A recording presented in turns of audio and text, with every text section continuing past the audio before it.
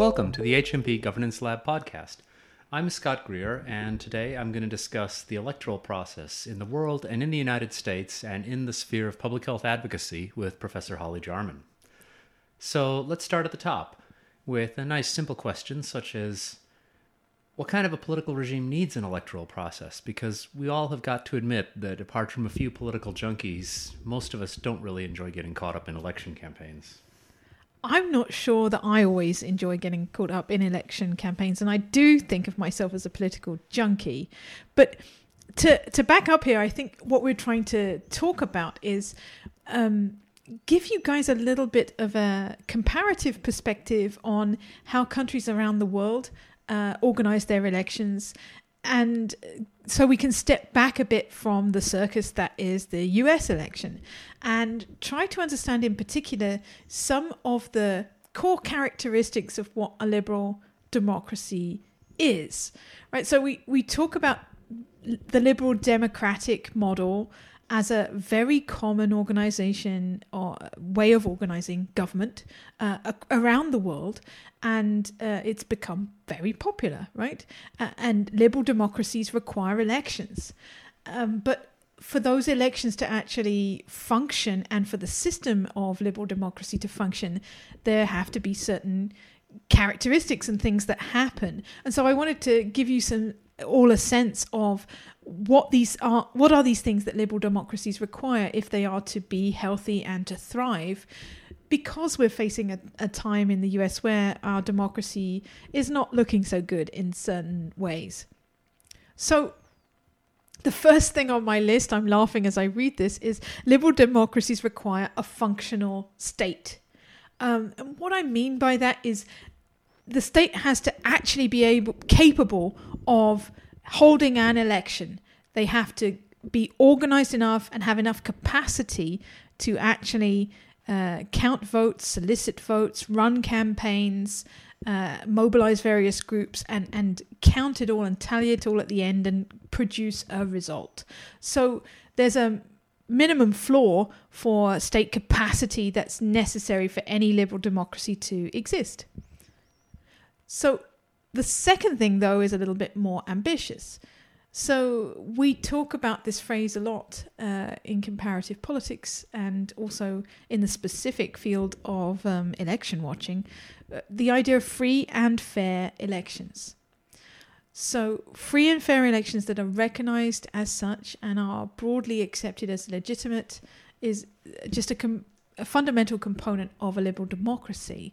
And so free in the sense that candidates can stand from a range of different positions. People are free to cast their votes without fear of violence against them for not doing so.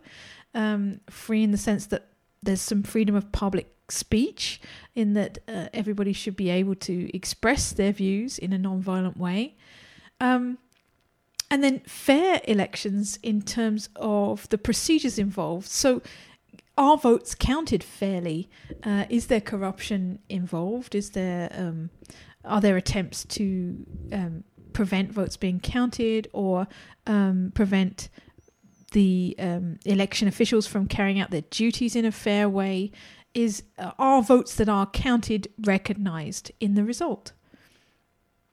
And so in a number of countries, we see election observers being employed to try to from other places to try to see if the process is in fact free and fair. Now, this produces a lot of rules which don't make sense until you think about the ways in which free and fair could be impinged. For example, in a lot of states, it's not legal to take a photograph of, let alone tweet out, your completed ballot. Why is that? It's because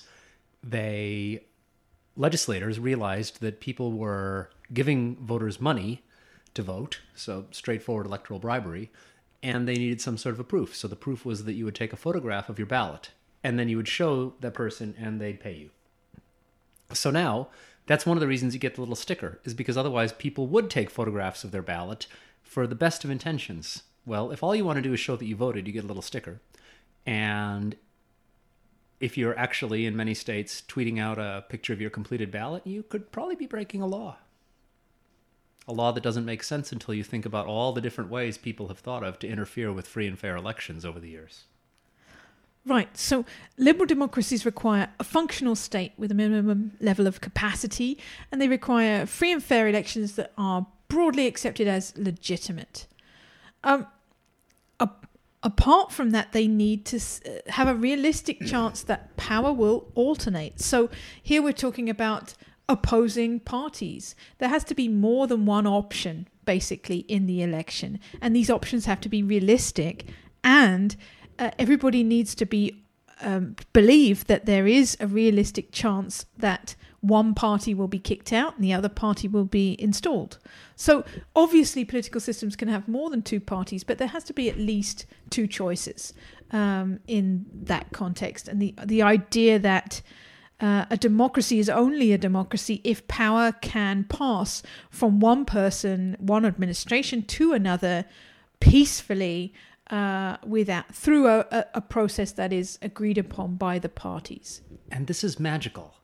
The people with all the power give up the power without a struggle. That's really impressive. And you can see why democracies are hard to establish and hard to sustain. Because if I have the men with guns on my side, I might not hand over command of them to somebody whom I probably, by the end of a campaign, absolutely detest. Part of the basis on which you have this loser's consent and victor's consent is simply the conviction that your rights are protected. It's the liberal and liberal democracy. If I lose the election, I can go home, campaign for the next election, enjoy the protection of the rule of law, not get frivolous tax audits, not have my supporters' economic interests be damaged. So there's a whole web of rules in which victors essentially promise not to weaponize the state that they've picked up in their election, and the losers accept the promise from the victors that means that they leave the protection of the White House and go out and become private citizens again. This is really magical, but if you frame it that way, why would I give up command of the U.S. federal executive? Then you understand the extent to which there's a promise on both sides being made. Right, so an essential component of democracy is protection of citizens' rights under the rule of law. And so they're not operating, when they're participating in the election, they're not operating under the assumption that there will be recriminations in the form of like smearing their reputation, violence, potentially incarceration, or other negative consequences like the economic consequences that you mentioned. So everybody involved in the election needs to be operating under the assumption that this kind of recrimination is not going to happen if they lose. And when the governing party steps out of power, that they're not going to immediately be violently abused or locked up. So then the next feature is really has a lot of valence in the context of the US, which is constraints on the ability of the majority to impose its will against a minority. So again, those with opposing views, not just the electoral candidates, can express those views without fear of punishment, and losers in the election don't get shot or incarcerated or otherwise punished. So that's quite high level, but it's really important to remember that the key thing about democracy is this level of consent and the extent to which it depends on a society in which citizens really can have any kind of an informed take on what their interests are and how they can represent them. So the final feature of a liberal democracy is a range of things that support the exchange of political views, therefore. So some examples of that might include a free press where journalists are free to report on different stories without recrimination. And again, without those consequences that could range from smearing their reputation, blackmail, through to incarceration or threats of violence against their person.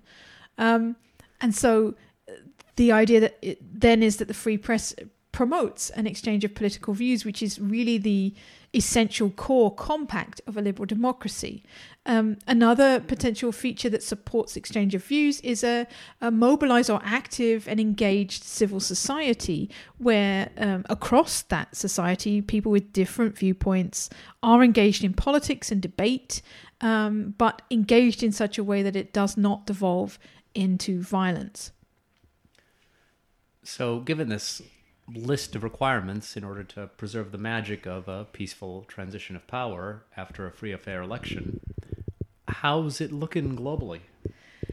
Right. So, within political science, we have a subfield which focuses on comparative politics. And comparative politics looks at how different countries compare in terms of their political systems. And there's a part of comparative politics that looks at democracies and tries to figure out how are democracies doing, because liberal democracy is such a common form of government, but also because there's so much variation in the quality of democracy amongst those countries. So unfortunately, I can say across virtually all established democracies, political scientists in recent years have been observing what we would characterize as a hollowing out of democracy, which is basically a number of these important components of a liberal democracy have been somewhat undermined by societal changes, cultural changes, and technological change. So I want to just point to three things that I think are really important for us to know about as health advocates who care about political outcomes and their effects on health. So the first one is a decline in political parties in many countries as significant forces. So we would describe a political party as an organization that aggregates interests. So they play a really important role in a society because they bring people together around particular viewpoints. So they aggregate different people's views and shape that into an agenda, essentially. And then they run for election based in many cases on that agenda or certain ideologically related elements of that agenda. And so political parties and other interest aggregation organizations, because you can include trade unions in this category, have actually been declining in membership in a number of countries and not really performing that interest aggregation role in quite the same way. So this is important because it means big changes in society and how governments relate to the population, and some really different expectations in terms of what a party is going to do when it's in government. A lot of political systems that have strongly established political parties, in years past, the political party will promise to do a bunch of things in government and then can be judged by the public based on whether or not they do those things. We're seeing those promises break down essentially, and more parties running on policy-free platforms that are more based on emotional appeal and broad ideological appeal. The 2020 Republican platform actually didn't exist. They just didn't pass one. Now, American Party platforms historically are pretty much ignored, and many different presidential candidates have said they didn't even bother to read it. But it was kind of a moment in the evolution of American politics when the Republicans just decided to skip a platform and instead affirm their support for Donald Trump. Right, and so they're definitely reaffirming their support in the person and the character of that person rather than necessarily anything to do with the policies that they might support. So a second thing here that political scientists have noticed is huge changes in media markets that are really affecting the availability of accurate information and analysis. So we've really witnessed in recent years the breakdown in traditional models of journalism where people will be career journalists attached to a single media outlet and will be trained in that regard. And that had formerly given them a degree of protection, essentially, in terms of their employment and potentially better labour conditions overall. And what we've seen is a breakdown, collapse in the print media especially. That's led to a breakdown in the vast shrinkage in the number of people who are career journalists. And so we're seeing more people engage in journalism basically as in terms of consulting for various media outlets and selling stories to those outlets and content. And obviously, the big changes in social media platforms, web platforms that emulate those social media platforms, and the very fast pace of the news cycle, as well as big consolidation amongst corporate media outlets, so they're providing the same news at not a very clear level of either quality journalism or local specificity to wide media markets.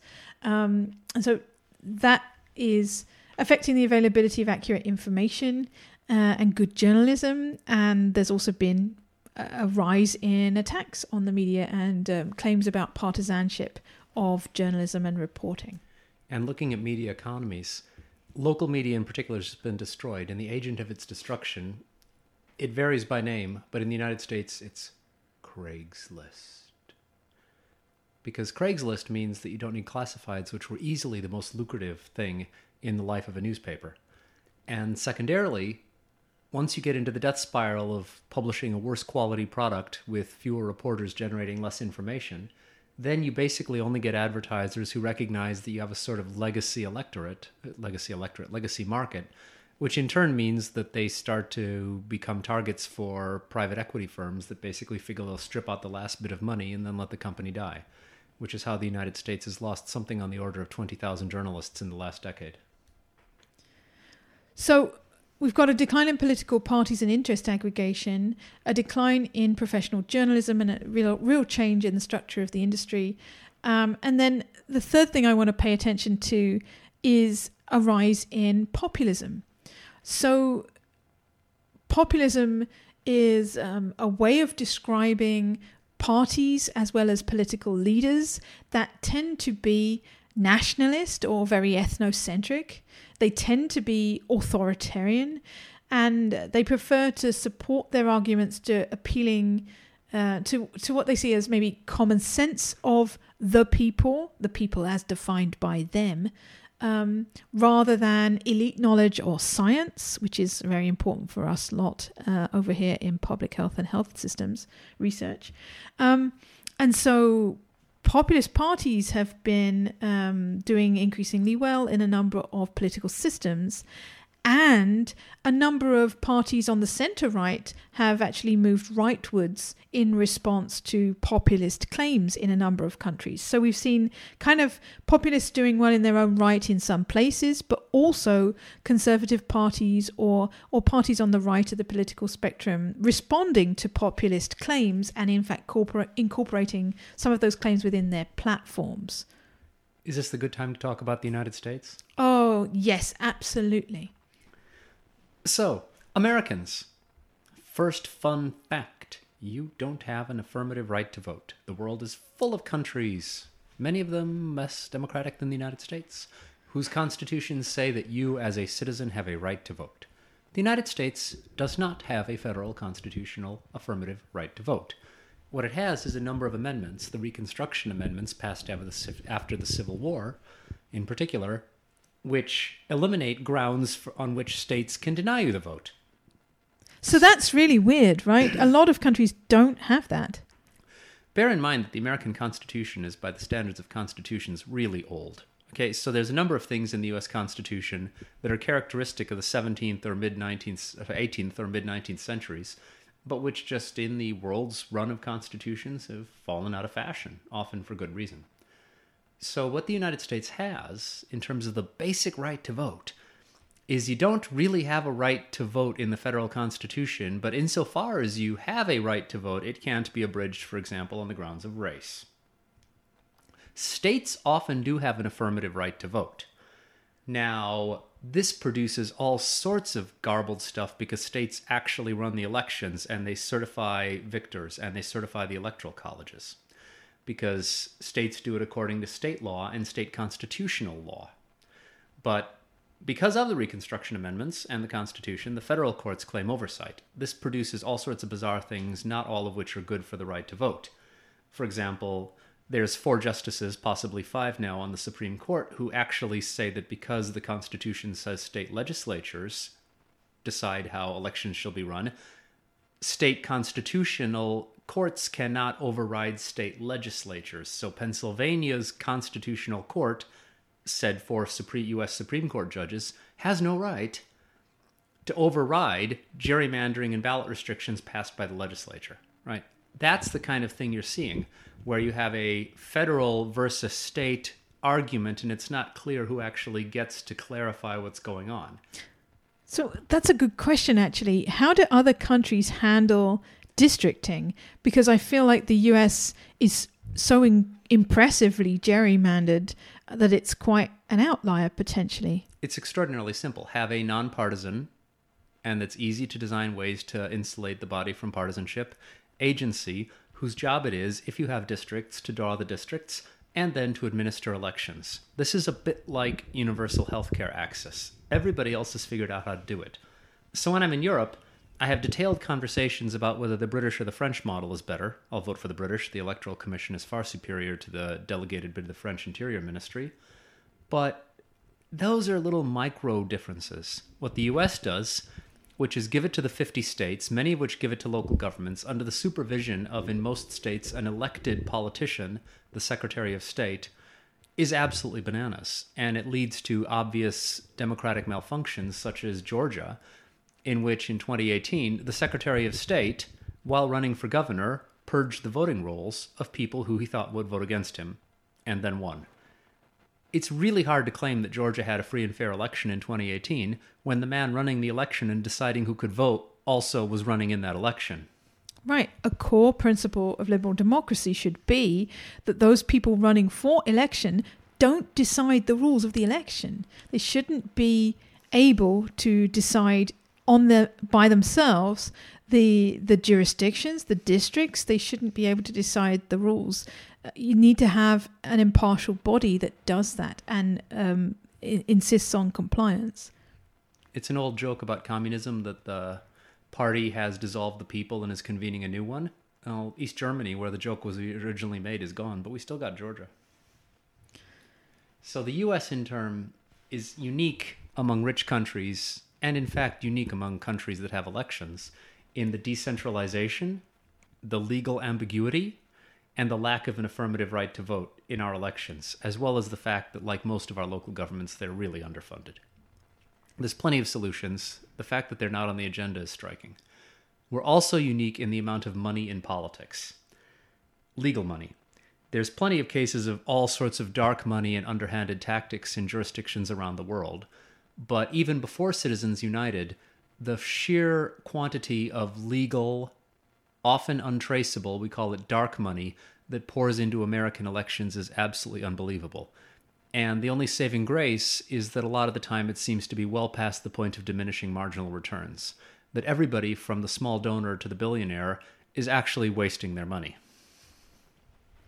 Imagine if we took a big chunk of the money that was just spent in the election this year and, I don't know, funded healthcare with it, potentially? That's the problem, is healthcare is even more expensive than politics. So American politics is really cheap by the standards of the favoritism you can buy, and it's really cheap compared to, say, what a product launch for a major company would cost or the capital expenditures of the healthcare industry.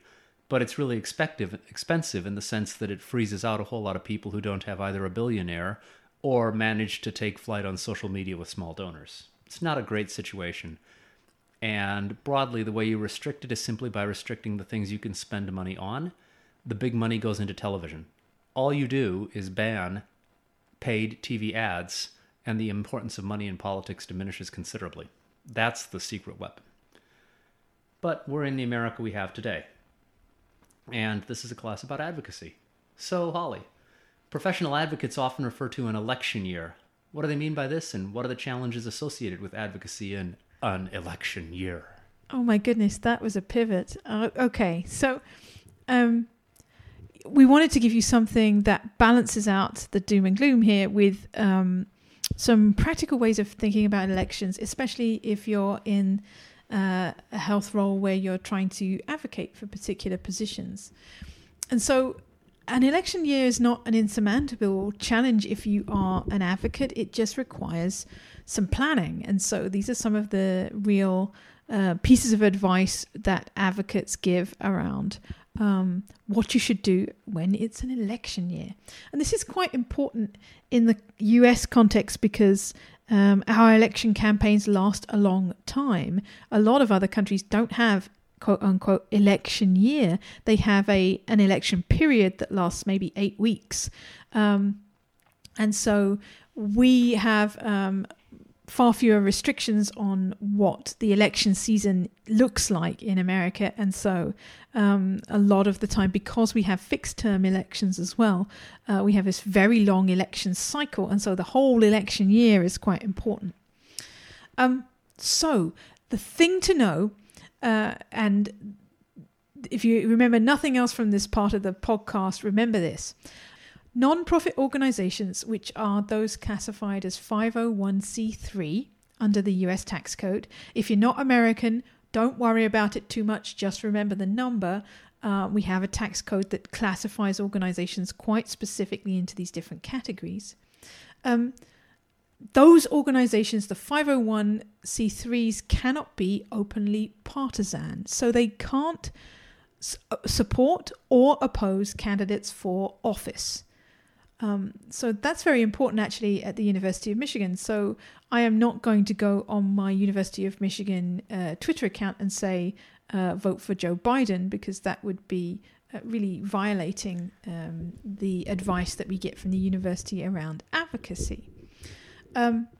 So the 501c4 organizations and labor unions can be partisan as long as it's not their primary activity. So understanding the kind of organization that you're working for and how the tax code and then related election law constrains you in terms of displaying partisan support is quite important for your organization.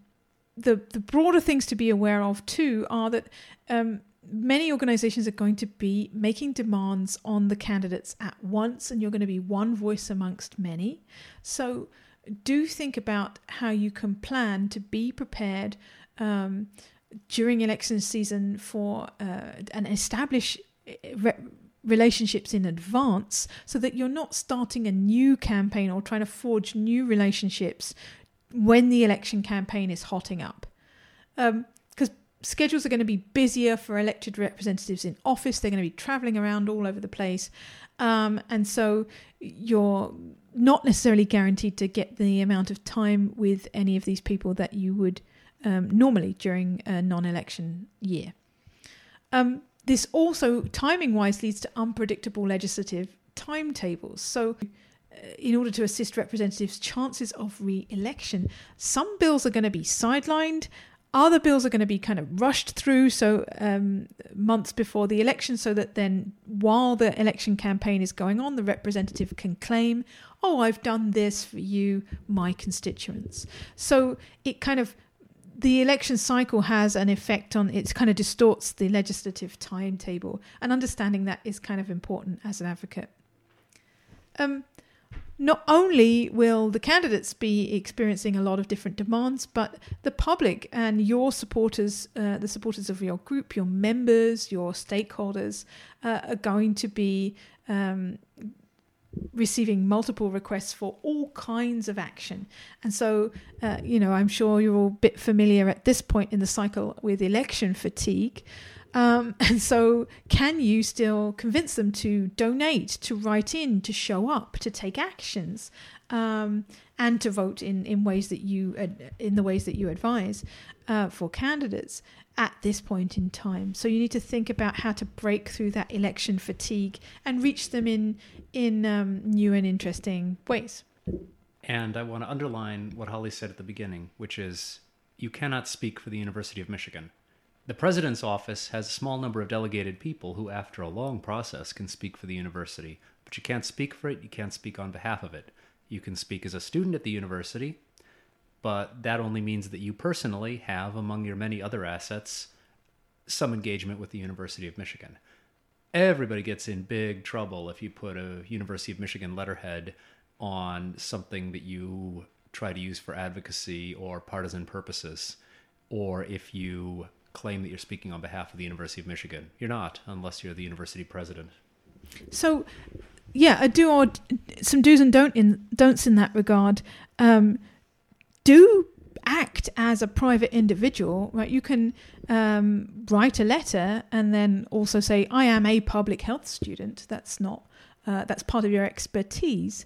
That's quite distinct from saying, as a student at the University of Michigan, speaking on behalf of my class at the University of Michigan, you can't claim to make statements on behalf of the university. But my advice to you would be form your own student group. Form a group. Students in the past have formed groups where they've been advocating around a particular issue. They've formed their own group, given themselves a name, and they have coordinated their actions with no relationship to the university, but just under that group name, in order to conduct an effective advocacy campaign, and that's worked very well.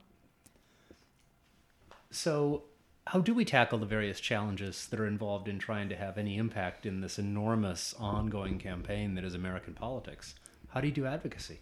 So having suffered through the 2020 election cycle, I'm sure you're raring to go for the next one, but it'll be coming up sooner than you think. And the key things to think about here are really, in terms of preparation, be ready to go. You should be, once the election really hots up, ready to go. You should know who your champions are on your issue and who your allies are.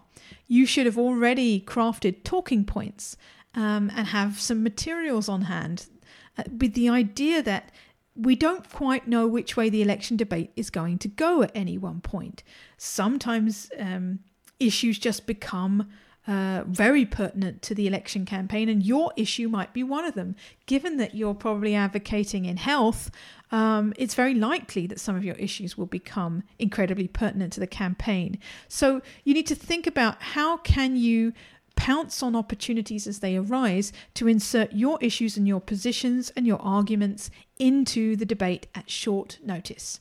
So, develop relationships, the best ones that you can prior to election season, but have those in your pocket, and develop knowledge of the champions, issues, talking points, and all of the background that you need so that you have this on hand. Another thing to think about during election season is to anticipate alternative scenarios. So what will you do if your issue gets talked about by candidates during an important debate or a televised debate or a rally? How are you going to respond to that? How are you going to reach out to your members? How are you going to reach out to your allies? How are you going to reach out to the media? Or the alternative scenario, unlucky you, your issue gets completely ignored in the campaign debate and the campaign veers off in another direction.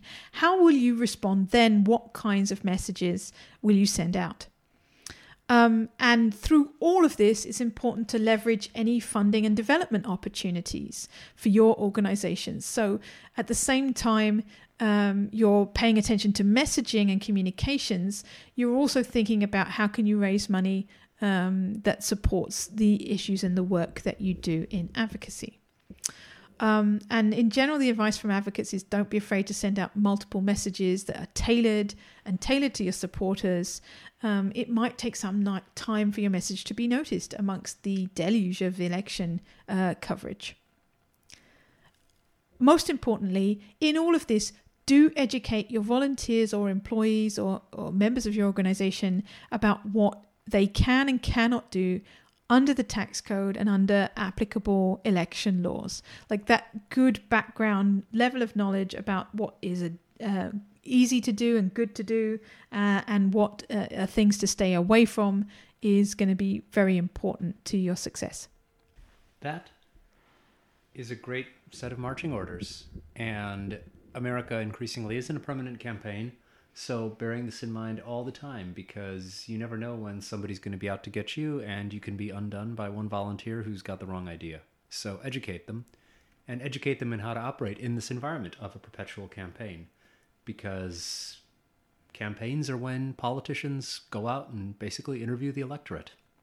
But it's my hope too that you'll be able to take some of this on board, understand how the system works, but then also be able to actually advocate to change it. I think an understanding of how different democracies work can can help you open your eyes essentially to different possibilities that you could put into your advocacy. We don't have to organise elections this way, and other countries do it differently, and I think we should try to learn from them and do better. Amen.